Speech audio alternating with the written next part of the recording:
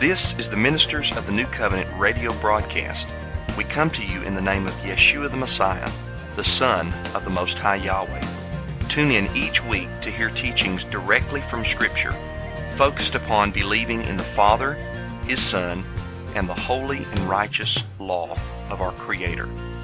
At the end of this broadcast, we will give you the web address whereby you may contact us for further scriptural information. Well, good evening, everyone. This is Brother Matthew with the Ministers of the New Covenant radio broadcast. It's great to be back with you here tonight for another chance and opportunity to study our Father's Word. I would like to get back into the subject matter that I talked about 3 weeks ago, where we were discussing the issue of the written Torah versus the oral Torah. Understanding this concept helps tremendously when dealing with certain texts in the New Testament, specifically one that we're going to begin to get into in this sermon. If this is the first time that you've ever heard me talk about this subject, when I use the word Torah, you need to understand that that is the Hebrew word that is translated into English with the word law in the Old Testament. Probably a better way to translate that into English would be the teachings and the instructions of Yahweh. And so when somebody tells you that God's law has been abolished or God's law has been done away with, ask yourself this question: have the teachings and instructions of God been done away with? Is He not teaching us anymore? Is He not instructing us anymore? So with that being said, let's get right back into our subject matter. What I want to deal with in this lesson is Acts chapter 15. The 15th chapter of the book of Acts is often used in an attempt to teach that God's law is not in effect today, that quote-unquote Gentiles do not need to be obedient to the law of Yahweh. I do not think that based upon a detailed examination of Acts chapter 15, that such is the case. And I hope to begin, at least, to show you that in this lesson. We've got a chapter in Acts 15 that many Bible teachers and pastors use to abolish the Torah. I've heard the question many times when witnessing to people about the law: Matthew, but what do you think about Acts chapter 15? And you might be asking the same question tonight. I'd like to begin to give you the way that I understand this text based upon context, based upon life setting, based upon surrounding factors, understanding key terms within the text itself. We begin our study in Acts 15 verse 1, where we see the subject immediately introduced. The text tells us that there were some men who came down from Judea and began to teach the brothers. And the men that were doing the teaching here are identified in verse 5 as believing Pharisees. Now, this means that they were of the party of the Pharisees, but they had also accepted and thus believed in Yeshua as the Messiah, the Son of Yahweh.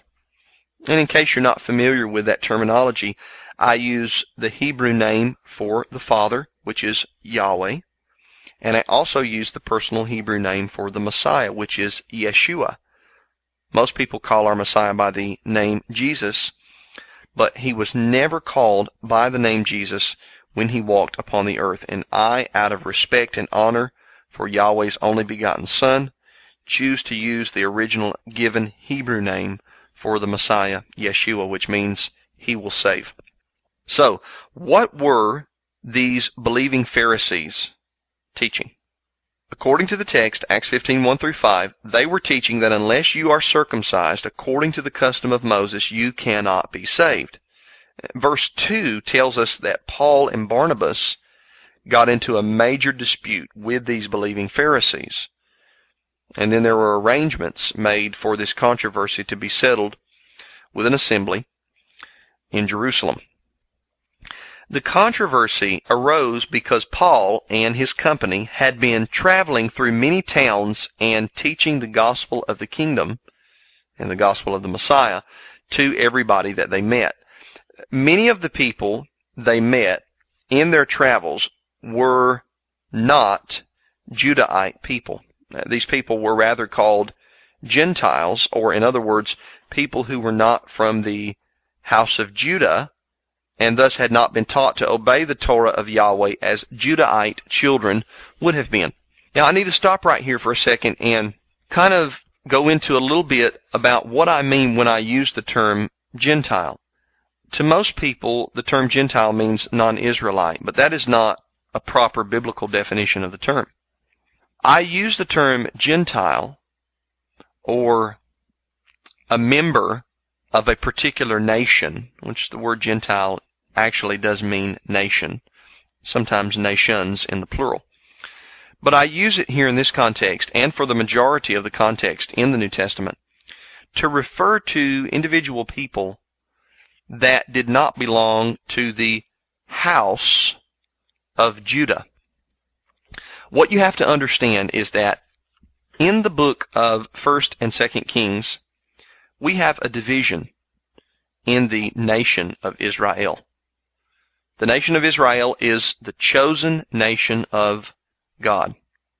They are His chosen vessels, chosen people, chosen tribes. He loves them more than anyone else on the face of the earth. And there's multiple passages in the Old and New Testaments to teach that. After King Solomon, the primary king of the nation of Israel, after he died, his two sons, Rehoboam and Jeroboam, took his place, but under Rehoboam and Jeroboam there was a split in the nation of Israel. There was a 10 northern tribed house of Israel, of which the capital tribe was Ephraim, and the capital city was Samaria. And then there was a 2 southern tribed house of Judah, of which the capital tribe was Judah, or Yehudah in Hebrew, and the capital city was Jerusalem. This split came to be known as House of Israel, 10 tribes in the north, House of Judah, 2 tribes in the south. The 10 northern tribed house of Israel, according to several prophetic books, one of the best of which is the book of Hosea chapter 1, that house, the 10 northern tribes, were divorced or separated from God and then scattered amongst the non-Israelite nations of the world. One passage, I think in the book of Amos, talks about how that they would be sifted, and you think of your mother using one of those flour sifters. They would be sifted amongst the heathens. Thus they would lose their name, Israel, which means ruling with El, ruling with Elohim, the Hebrew word for God. And they would become Gentilized. They would become known as ordinary nations, or even to some degree heathens. And this is what Yeshua talks about in Matthew chapter 15, when he refers to him being sent only to the lost sheep of the house of Israel. Well, why are they lost sheep? Well, simply because of the reason that I just explained in brief. Hosea chapter 1, they were divorced, scattered amongst the nations, losing their identity, losing their name. The 2 southern tribed house of Judah maintained their covenantal relationship through the birth of Yeshua the Messiah. And of course we know that Yeshua is of the tribe of Judah. Hebrews 7 verse 14 bears that out. It's evident he's from the tribe of Judah. I believe that Yahweh maintained that covenantal relationship with Judah so that his son would be birthed within a tribe that was still in a covenantal relationship with Almighty Yahweh. In the New Testament, when the term Gentiles is used, it often refers to the 10 northern tribed house of Israel, or particular individuals within the 10 northern tribed house of Israel. I'm referring to them as Israel so that you can identify them. As I said, Yeshua calls them the lost sheep of the house of Israel. So we have to keep this in mind when Acts 15 talks about Paul and company traveling in various locations, preaching the word, preaching the gospel to Gentiles. We should not automatically think in our minds that this has to be non-Israelites. Some places it could be non-Israelites that were still of Adamic descent. But in many cases, it would be people that were physical Israelites, but maybe did not recognize it, or had not been reared and raised in a Torah-keeping home because of losing their identity and being sifted amongst the nations. So, these Gentiles who were accepting the Messiah in Acts 15 were birthed and raised by parents who did not serve Yahweh. Obviously then, the parents would not have circumcised their male children on the 8th day of the child's life per the commandment in Genesis 17:10 through 14 and Leviticus chapter 12 verses 1 through 3. We have to understand that Yahweh, God, commanded that physical circumcision be performed on the children of His people on the 8th day of their life. It's very significant that medically we know that a vitamin K, enters into the body of a human being, the body of a child, on the 8th day of their life. Why this is significant is because vitamin K is a vitamin that helps in the clotting of the blood after the circumcision is performed. If a child receives physical circumcision, a male child, before the 8th day of his life, he has to be given a vitamin K shot. If a child, a male child, receives physical circumcision on the 8th day of his life or thereafter, the shot does not have to be given because the vitamin K is naturally being produced by the body. And then we have people that think that Almighty God does not exist and does not know what He's doing with His creation. And I say this is a bunch of hogwash. This is a natural, medicinal proof that the God of Scripture exists and knows exactly who we are and that we're fearfully and wonderfully made by Him. So, let's get back to the subject matter at hand. I want you to remember with me, track back a few chapters from Acts 15 and go back to Acts chapter 10. I've taught on Acts chapter 10 in other sermons. You can find these on my website at ministersnewcovenant.org. But in Acts chapter 10 we have a man by the name of Cornelius. Cornelius was a Gentile man. He was not a Judahite, but he was a God-fearer, and he was not circumcised. In spite of him not being circumcised, the Bible refers to him as being upright and having a good reputation amongst the Judahites. In Acts 10, Cornelius received salvation in Yeshua the Messiah, the Son of Yahweh, without being circumcised. Now, this was evident, or made evident, in the fact that the baptism of the Holy Spirit was poured out upon Cornelius and others while Peter was speaking to them the message about Yeshua. And the text is very specific to say that the Holy Spirit fell upon Cornelius and company in the same way that it had fallen upon the apostles back in Acts chapter 2. Peter asked those circumcised believers that were standing there, "Look, can we now forbid water, that is water baptism, upon these men who have received the Holy Spirit in the same way as we at the beginning?" And what Peter's talking about there is how he received it along with others in Acts chapter 2. We know in Acts chapter 2, the baptism of the Holy Spirit there was evidenced by the gift of languages. The apostles began to speak in languages that they had never learned. Now, they were not speaking in gibberish. They were not speaking in a completely unknown tongue, as some denominations teach in churchianity today. No, they were speaking in a tongue that was unknown to them, but that was known to somebody else, because there were devout men, Judahites, out of every nation under heaven, dwelling there in Jerusalem, because the day of Pentecost had fully come. Acts chapter 2, verse 1. And so the message of the gospel of the kingdom and the Messiah would be able to get out quicker and further. Yahweh gave those men in Acts 2 a miraculous gift of unknown languages to them, so that everybody else that spoke other languages and dialects would be able to hear the message of salvation. Well, that same gift that was poured out upon Peter and company in Acts 2 was given to Cornelius in Acts 10 prior to water baptism. And so Peter is using this in Acts 10 as a proof.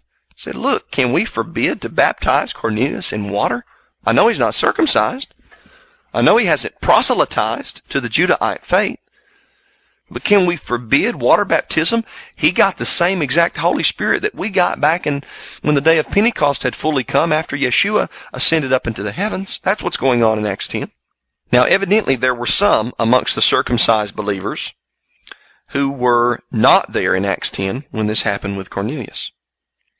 And I think it was these fellows who caused such a disturbance in Acts 15 concerning being circumcised in order to be saved. According to Acts 15, these believing Pharisees were telling Paul and Barnabas that it was necessary to circumcise the believing Gentiles and command them to keep the law of Moses in order to be saved. And now we need to understand a couple of things here, because this is where most people get completely off track, because they do not understand some of what I talked about in my last sermon on the Oral Torah.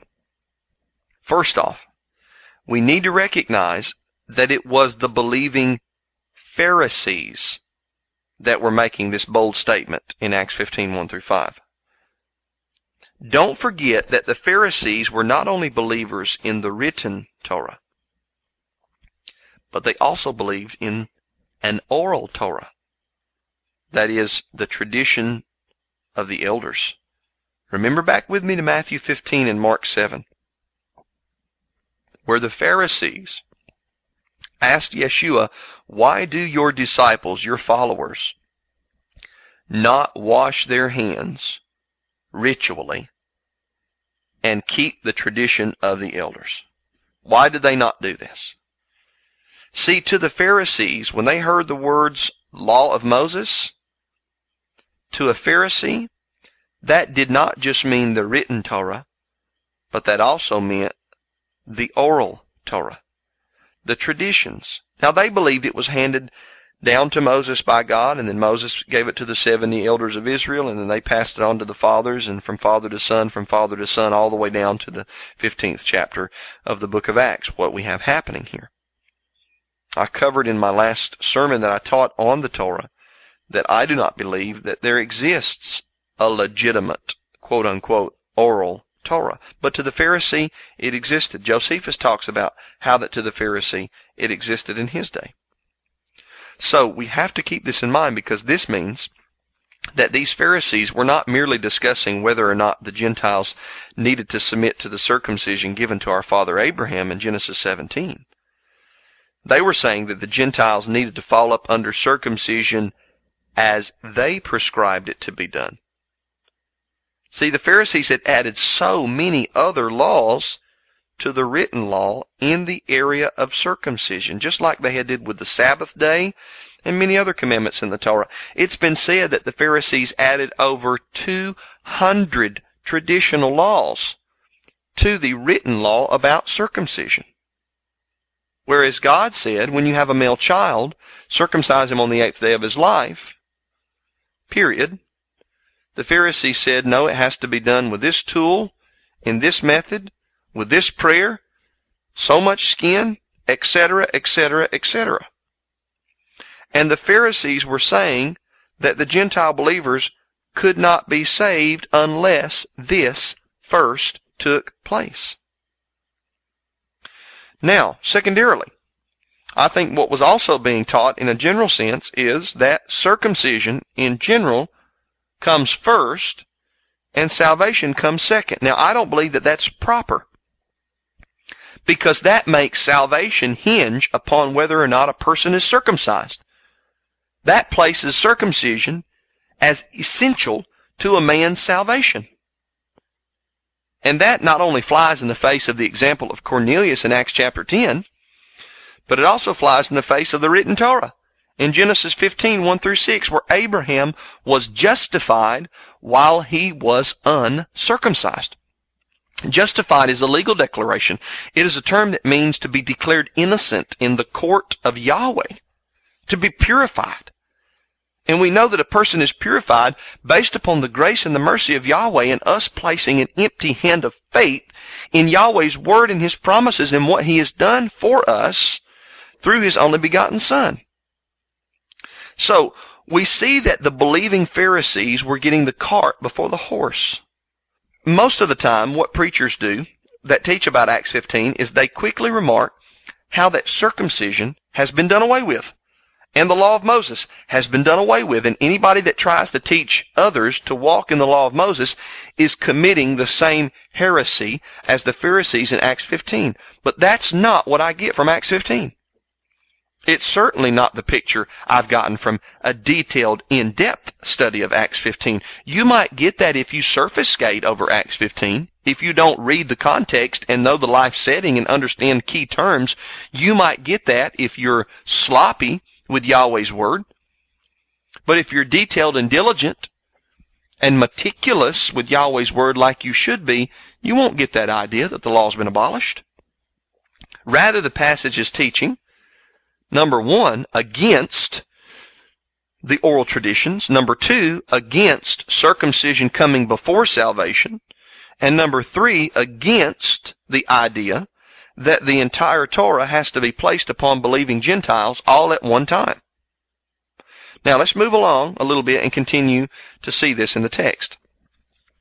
In Acts chapter 15, verses 6 through 9, we see Peter, he stands up, and he makes it known that Yahweh used his mouth, Peter's mouth, to first teach these non-Judahites the message about Yeshua the Messiah. He goes on to explain that Yahweh, who knows the heart of men, testified to the Judahite brethren that He, Yahweh, had purified the hearts of the Gentiles by giving them the same Holy Spirit received by the Judahites back in Acts 2. He cleansed both groups in the same way, purifying their hearts by faith. Not by works, but by faith. Now this is the exact same way that Abraham was purified. It was by faith. And as a matter of fact, this is how every man since Adam has ever been declared innocent in Yahweh's eyes, by placing their faith in Him, His words, His promises, and not in their self. And see, we've got to understand, this is not only taught in the New Testament.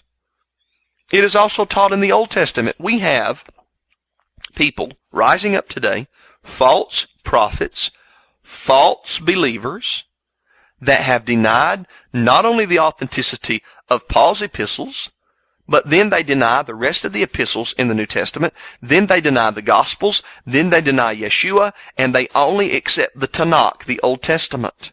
Why? Because they think that the New Testament teaches salvation by grace through faith, but the Old Testament teaches salvation by the law. But that is an erroneous, false, heretical doctrine. The Old Testament does not teach justification or salvation or purification by obedience to the Torah. No, it doesn't. It teaches salvation by grace through faith, not of works. Ecclesiastes 7 verse 20 tells us there is not a just man on earth that does good and never sins. And Psalm 130 verse 3 says that if Yahweh kept track of our iniquities, who would be able to stand in His presence? And the answer is no one. No one will be able to stand in His presence. We don't have two different gods, one God of the Old Testament that is a God of law, and then another God of the New Testament that's a God of grace. In reality, if you really study this out, the new covenant is actually the renewed covenant. It's made with the same people, according to Hebrews 8 through 12, the house of Israel and the house of Judah. It's made with the same people the old covenant was made with, and it's made with the same laws. He said, I will put my law, not a separate one, but His law in their hearts and in their minds. He'll be their God. They'll be His people. That is the nation of Israel, individual Israelites that come to Yahweh based upon the work that He has done through His only begotten Son, Yeshua the Messiah. So it is a covenant renewal, Jeremiah 31, Hebrews 8 talks about, and also Hebrews chapter 10. Every man throughout time has had to be declared innocent by some other way than obedience to the Torah. That's what we learn from the story of Abraham. This is what we learn from the Messiah. When he teaches us in Luke 18 that two men go up into the temple to pray, one is a Pharisee and the other is a tax collector, and the Pharisee prays to himself, "Oh, I'm so thankful I'm not like this sinner. I fast twice a week. I give tithes of everything I possess. I'm such a great guy." And Yeshua says the tax collector wouldn't so much as even lift his eyes to heaven, and he said, "God, have mercy on me, for I am a sinner." And Yeshua said it was the tax collector that went home justified and not the Pharisee. Why? Because the tax collector understood he could not be declared innocent by his obedience. And had the Pharisee knew the truth of the Tanakh, he would have prayed the exact same prayer. He would, because he was just as much of a sinner as the tax collector. We're declared innocent not by our obedience. We're declared innocent by trusting in Yahweh's work through His Son, Yeshua. That's how we're declared innocent. That's how we're purified. That's how we're made righteous before Yahweh. So then Peter goes on to declare to the believing Pharisees in Acts 15 verse 10, he says, "Why are you testing Yahweh by placing a yoke upon the neck of the Gentiles that neither we nor our fathers were able to bear?" And this is where a lot of people go haywire and say that the Torah is a yoke of bondage, and you shouldn't place this yoke of bondage, the yoke of the Torah, upon people. Look, whenever people speak like that, I ask them to just open their Bible to Psalm 119. And I want to ask you to do the same. If you think the Torah is a yoke of bondage, you go read Psalm 119th chapter.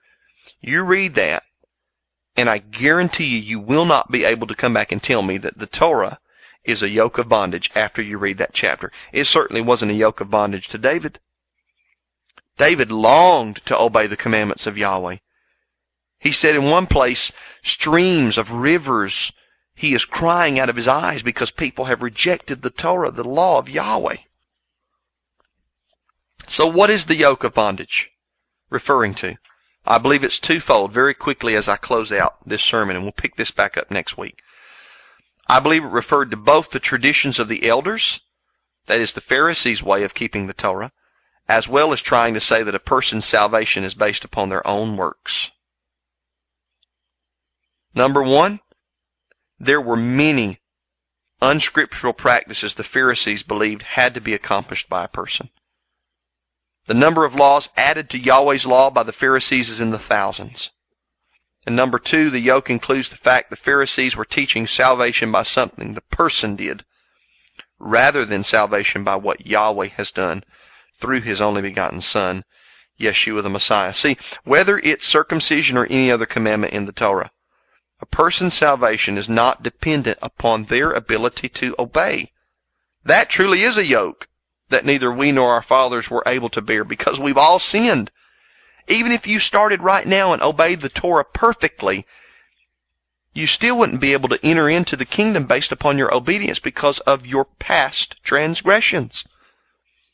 That's why we have to put our faith in the one man who never transgressed, and that is the Son of Yahweh, Yeshua.